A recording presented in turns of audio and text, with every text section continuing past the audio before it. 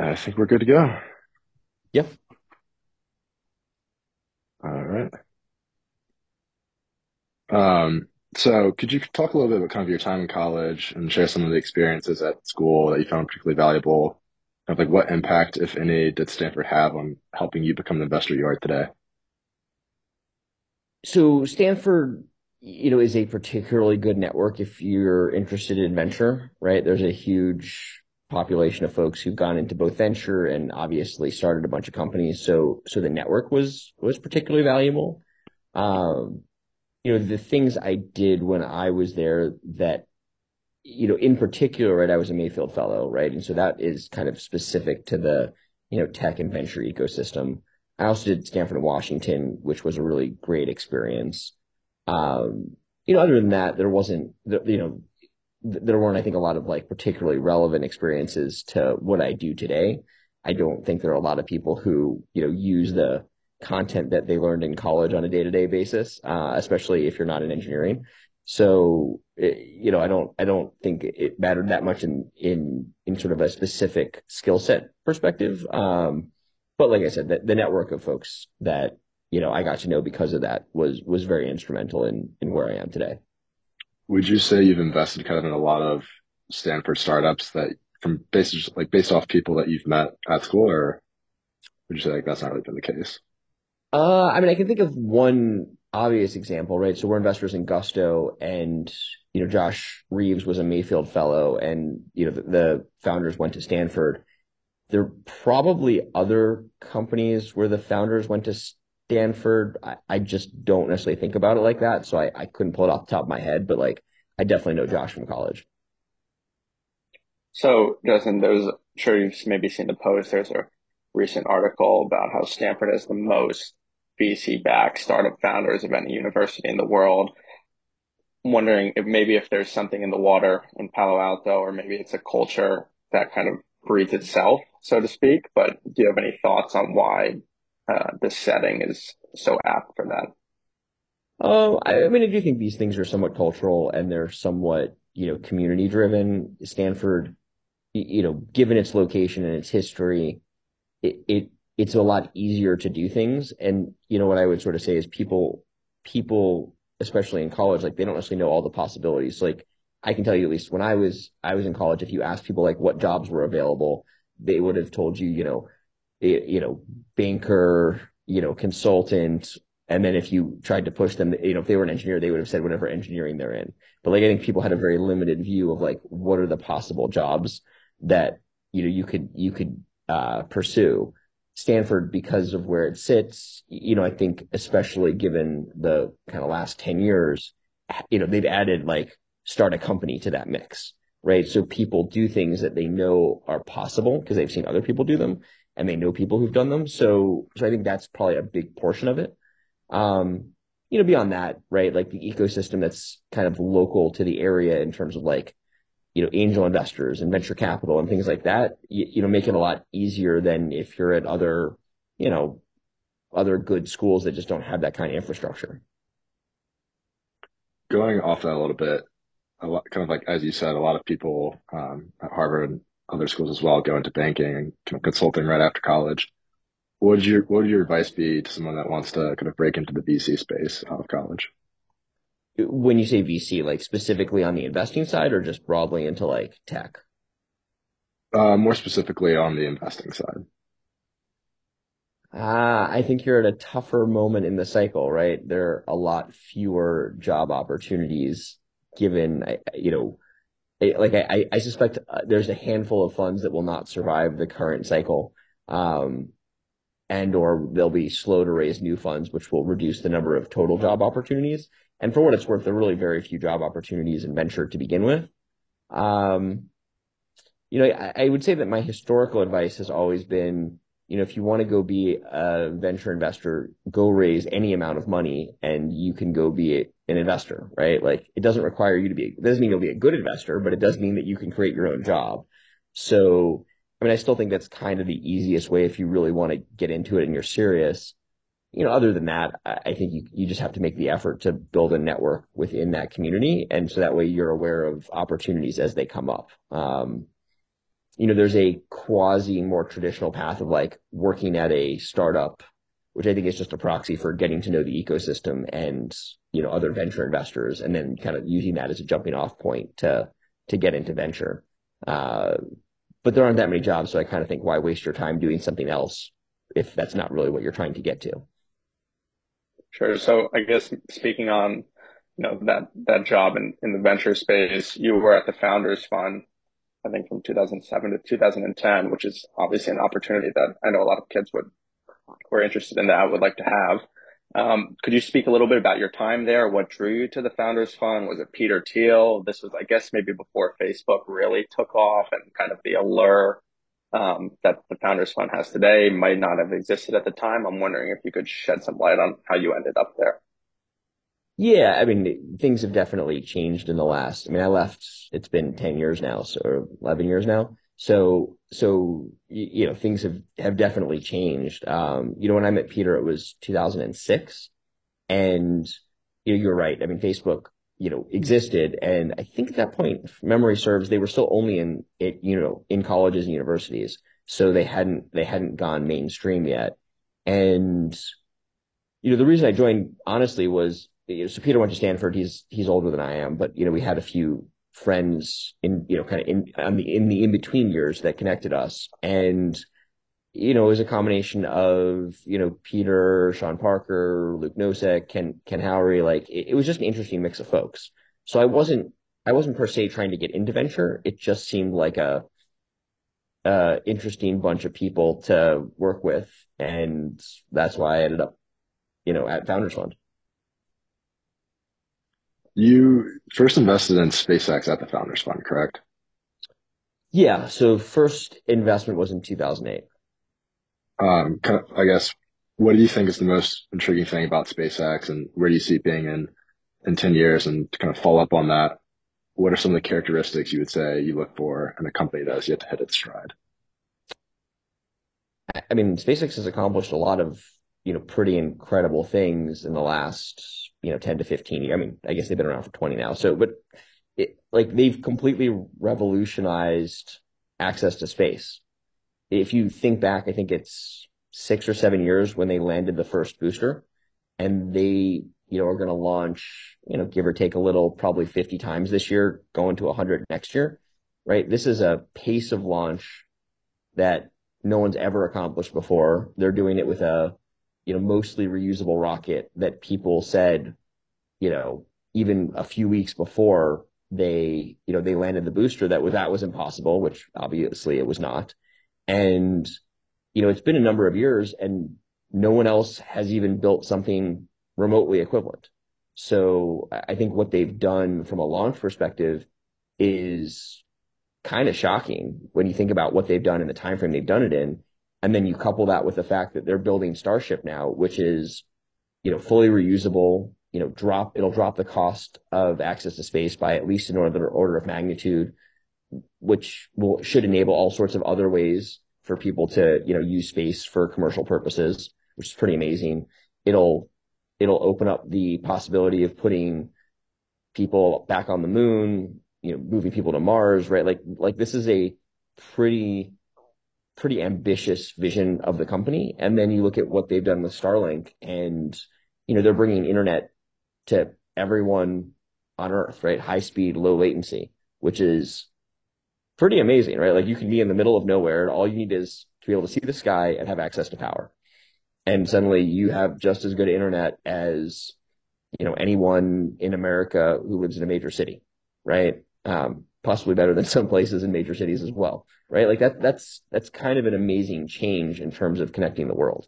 And, there's definitely some bad things about the internet, but there's a lot of good things. And I think, COVID really made it clear that, the internet is education, it's employment, it's entertainment, right? Like if you can give people access to that will, on average, dramatically improve people's lives for the better. Touched on a few things that make SpaceX particularly intriguing, maybe such something like a vision, uh, proprietary, unique. There's also a founder, which is a big deal in the startup space. I'm wondering, what are some of the indexes you consider in this growth stage that are unique to this part of the funding process as opposed like such as, a pre-seed or a series A investment that you as a growth stage investor consider when deciding where to put your money? I mean, these days when we're investing, right, we're showing up at the point where there are actually numbers to look at. So, once there are numbers, you can understand, how repeatable is the sales process. You can understand what the unit economics are. You have a better understanding of growth. So I think those are kind of like the, necessary, but not necessarily sufficient checkboxes. For us, I think when you look at venture, right, the challenge is that you don't get to control your duration. So when you make an investment, like you could be in that for 3 years or you could be in that for 12. And those are very different time horizons. And you want to make sure that whatever you're investing in is a durable business.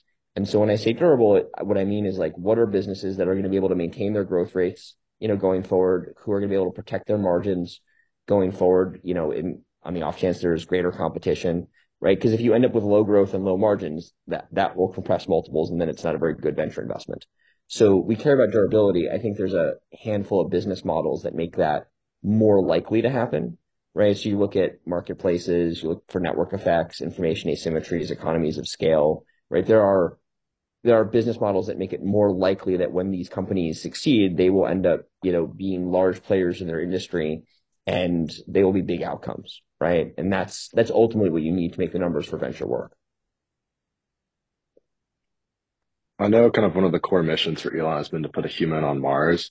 Do you have any thoughts really on the feasibility of this idea and how do you feel about space travel as the next big thing? I mean, I know a lot of critics have kind of talked about how they struggle to understand like the real world applicability of some of these things to like your average day American kind of if you could talk about that a little bit as well.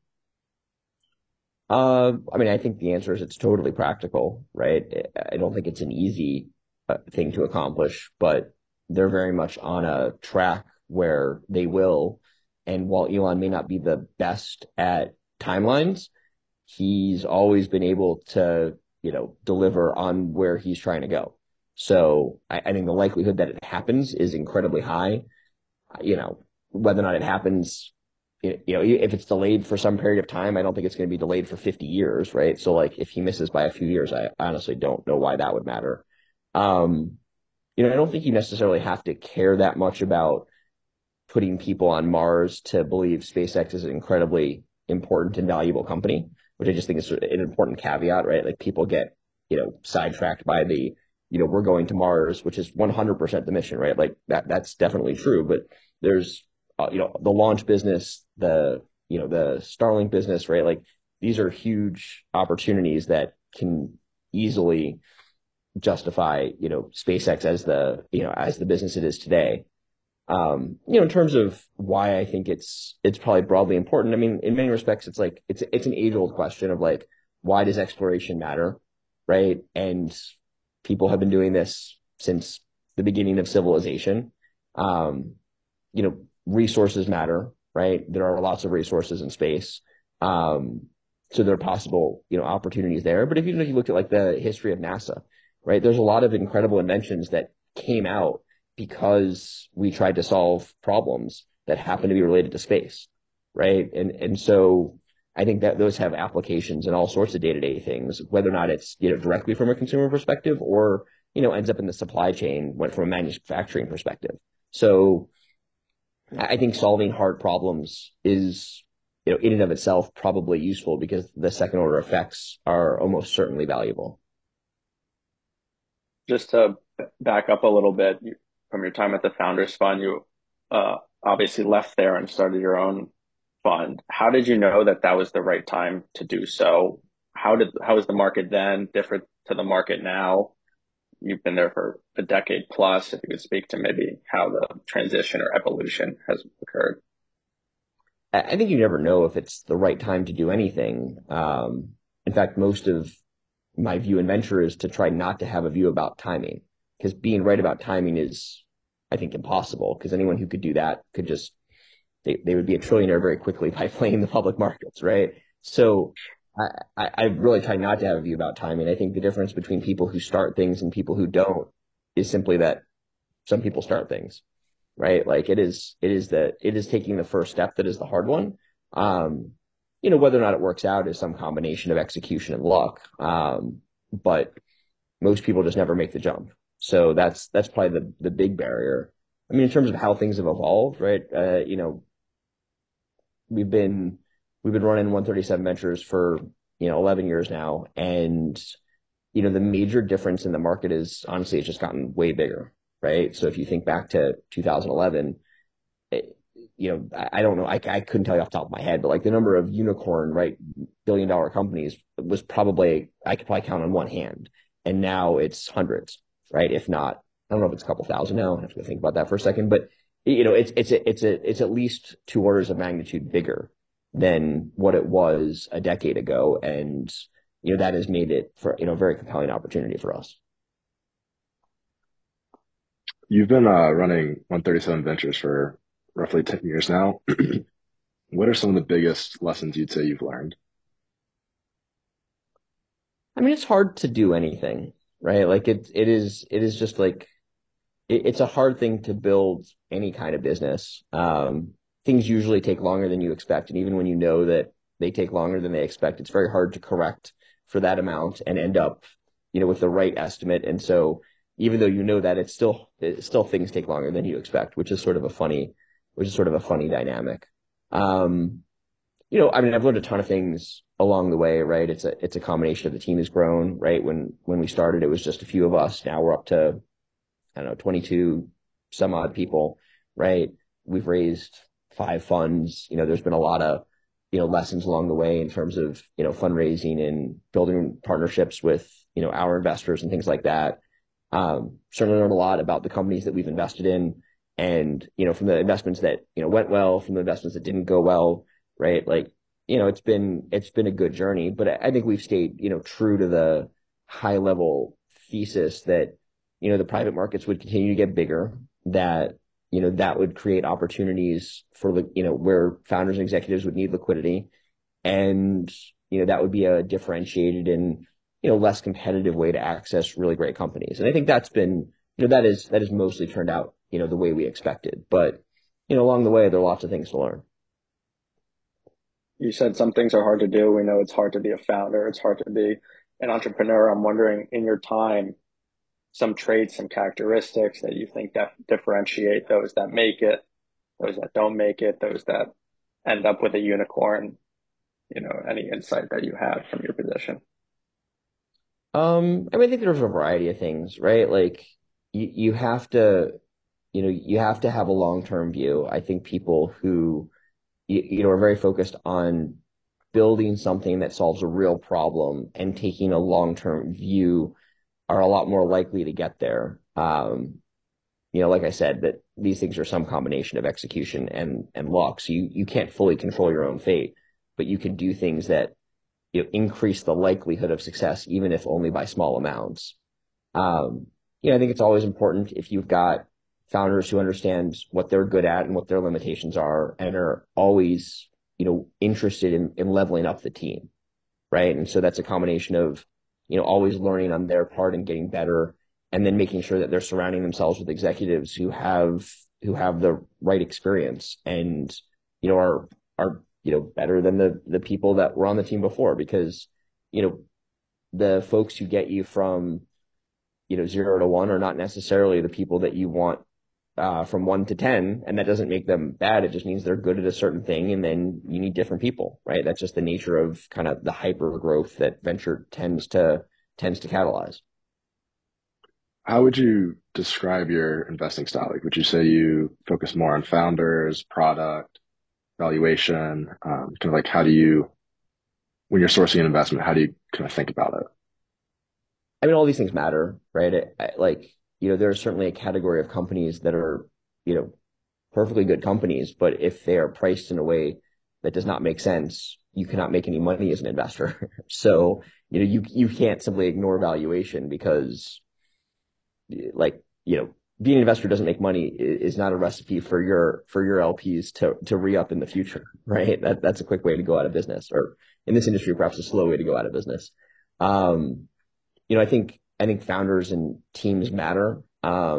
But by the time we're showing up, like there's actual data. So you can look at the numbers and you can understand more about the business. I mean, a lot of the time, like the financial numbers are relatively easy to figure out, right? Like if you have any background in finance and know how to use Excel, a lot of people can figure that out.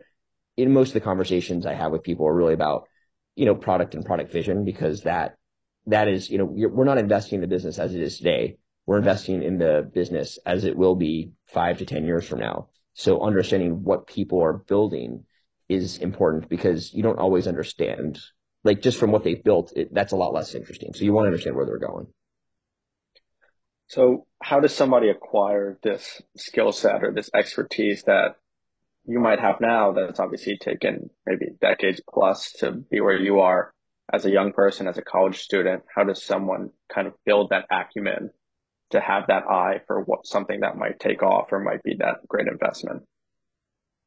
I mean, I think, the industry is still mostly an apprenticeship kind of business, right? So you have to learn by doing stuff and actually making decisions and taking responsibility for them, right? Like investments are very easy if you don't actually put any money on them, right? So it's easy to say, well, I would have invested in that company, or I wouldn't have invested in that company. But, with the benefit of hindsight, those are very easy decisions. When you actually have to put a line in the sand and say, like, I'm going to put my reputation on the line for making this investment, that tends to clarify things.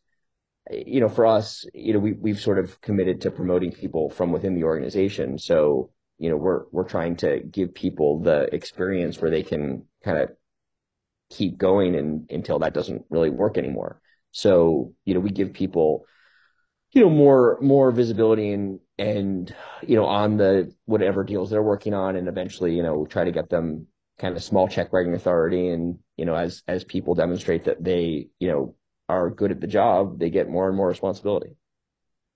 Have you, in your time, maybe in this apprenticeship model, gotten any particularly memorable advice from someone who is more senior and seen a few things in their day? I mean, there's not like a specific thing that jumps out at me. I think but it's like I don't think these things are like there's not like one thing that if I tell you that it's really going to like change everything about your worldview. It's just the little pieces that you see that really, when you add them all up, matter a lot, right? I think even like the comment I made earlier about you don't get to control your duration and venture. I think people just forget that, right? And there are like a lot of heuristics in venture. Oh, the fund needs 20% ownership or whatever. And it's like people don't understand where those things come from, right? So it's like if you use tools, but you don't understand why things were built that way, that's, it is a fundamentally more brittle understanding of the world, right?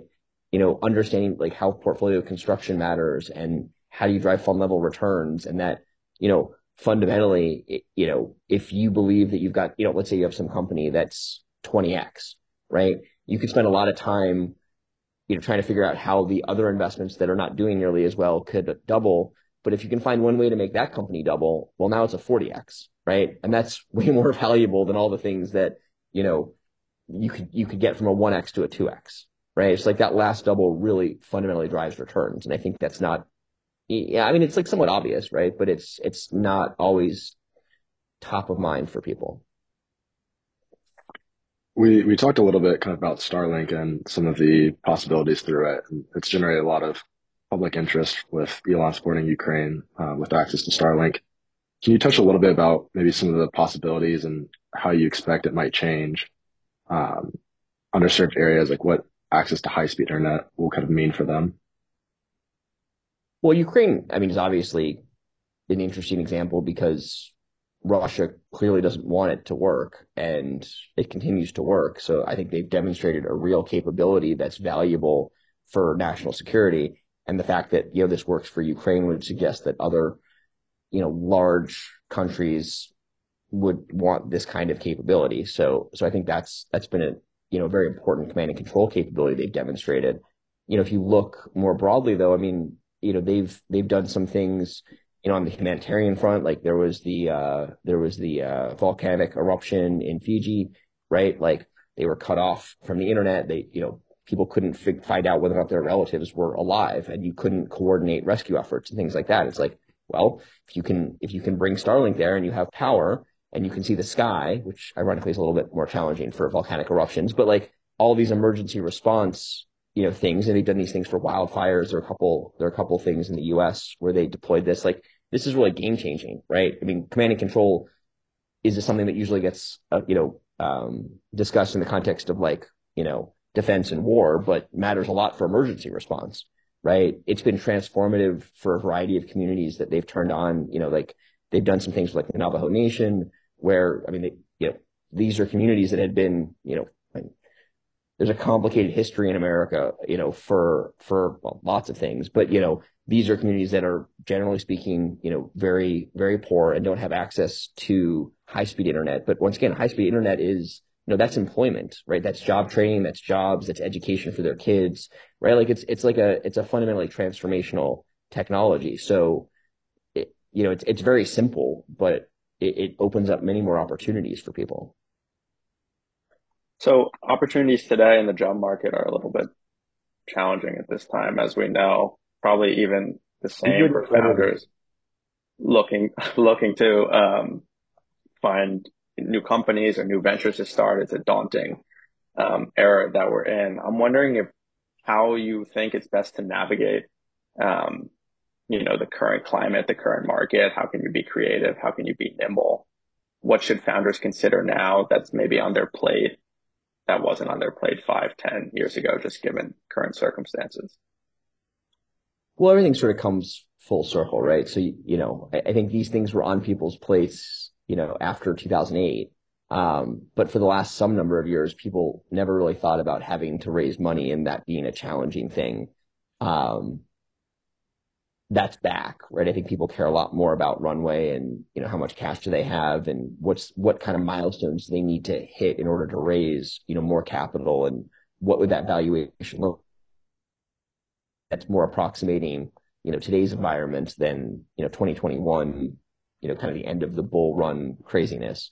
So, I mean, I think that's very much on people's, that top of mind for founders. But when things aren't like when the world is kind of, difficult and a mess, I think that means there are lots of opportunities to solve problems, right? Because there are lots of problems.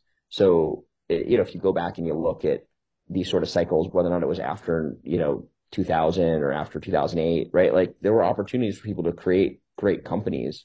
So, you everyone thinks this is like a worse time, but, in many respects, it's like a perfectly good time, right? When money is cheap and valuations are high, it turns out, talent is expensive and hard to centralize. When, times are tough and money is hard, there aren't that many great companies for, great engineers to go to. So they tend to end up in one place. And then you get this great concentration of talent. And, on average, these things cost less. So, in some sense, you're just kind of moving numbers around, right? It's like, but this feels like a perfectly good opportunity for people to build, great long-term businesses. You actually just got to do it.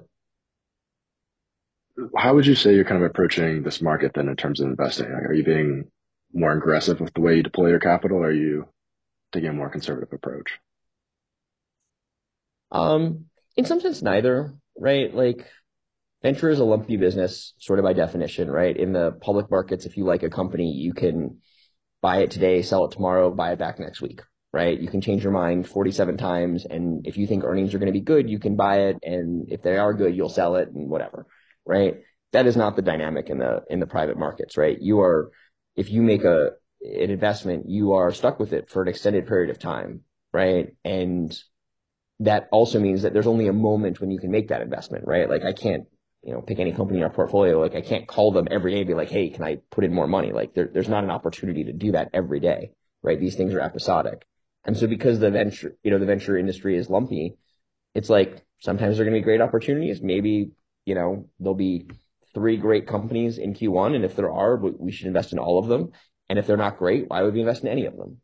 Right. So I think there's a bar that you want to make sure everything is above.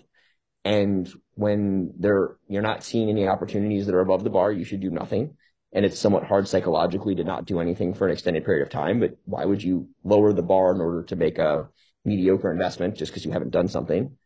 And if everything is above the bar and you have five great opportunities, like you should make all five of those investments, right? The question is it a great opportunity? And if it is, why not? Why wouldn't you make them? Seems that in this space that's particularly episodic, there's always this maybe fear of missing out. There's always kind of a mad dash towards the next big thing. We've seen this week with FTX kind of all start crumbling down in the space of a week. Do you think there's anything to learn from this situation?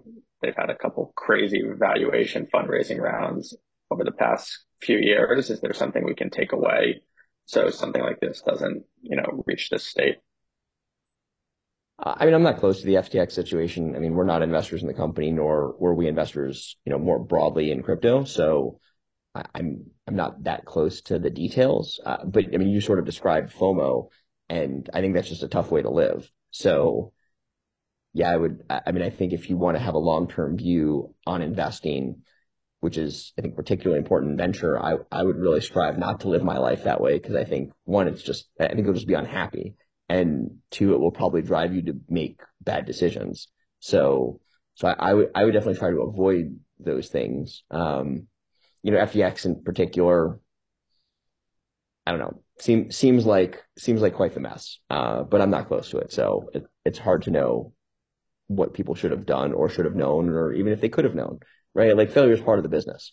So, if they should have known or done things differently, hopefully they'll take those lessons away from it. But, not everything's going to work in this industry, and nor does it need to.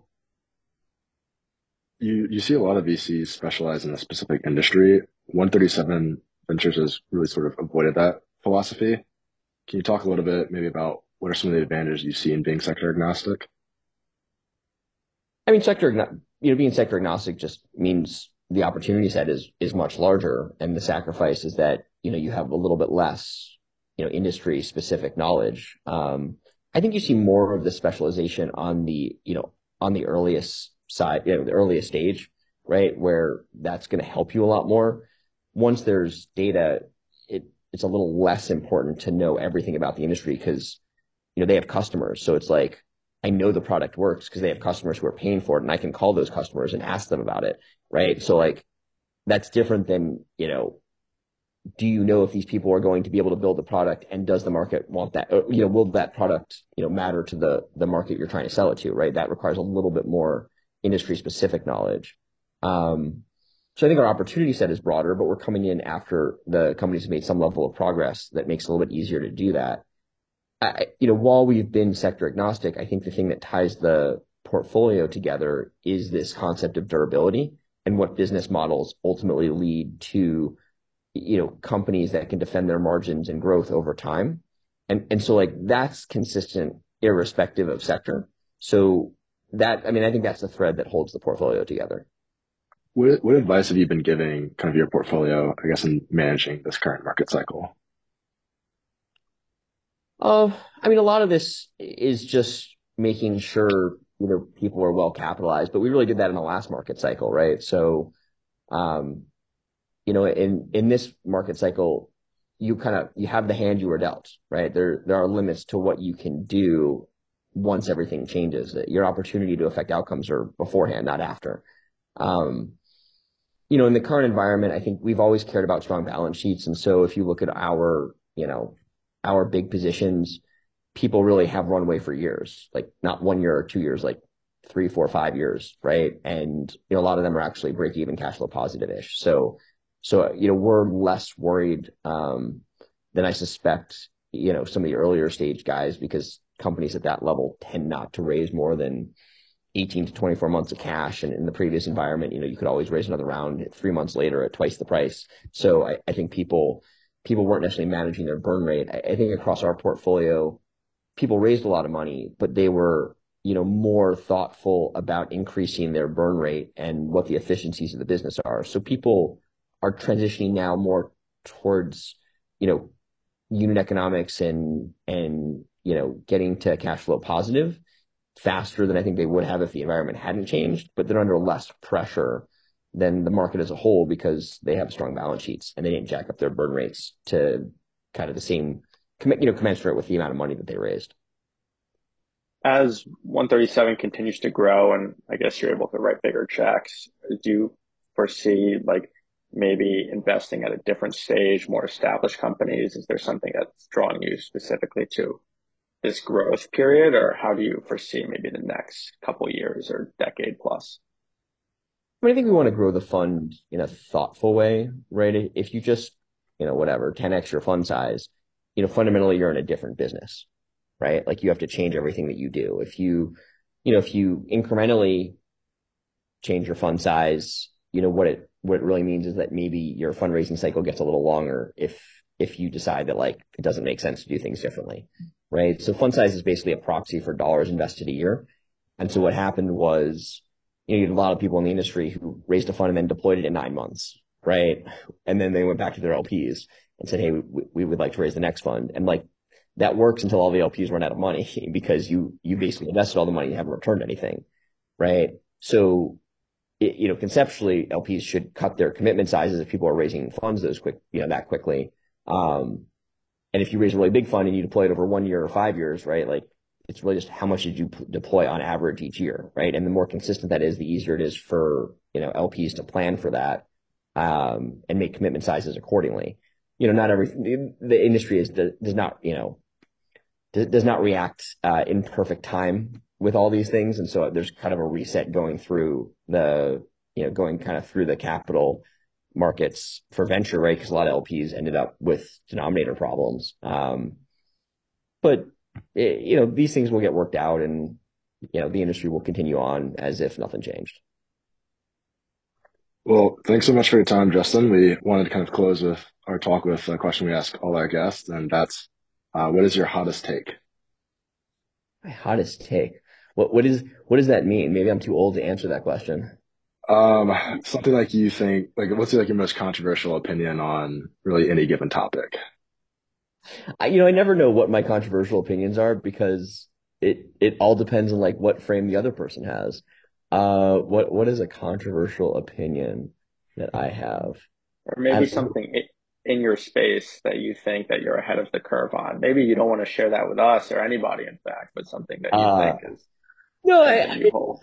what are things that I say that I think so maybe I'll tie it into your FTX question, though perhaps it's a little unfair to the people who invested, but like you can't rely on other people to do the work, right? I think that there is some view that that people do diligence in venture, and I think sometimes they do and sometimes they don't, and it's somewhat random, and you really just can't rely on other people to do things or assume that like they're making a good investment.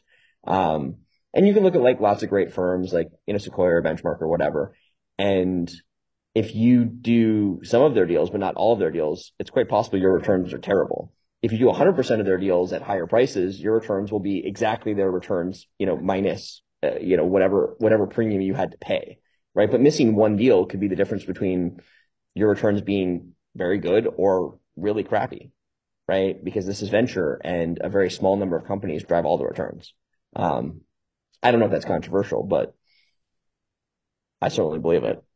It's good advice nonetheless. I'll say that. Most things that are controversial tend to just be like straightforward good advice that for some reason everyone has forgotten. Well, That's maybe a we'll very get good back to point. that. All right. Well, we really appreciate the time, Justin. Yeah, happy to do it. Well, I'm sure we'll talk again. Yeah, definitely. Thank you. We'll be sure to keep in touch, but thank you. Thank you, Thanks. Jason. Good to meet you. Take care. Nice to meet you too.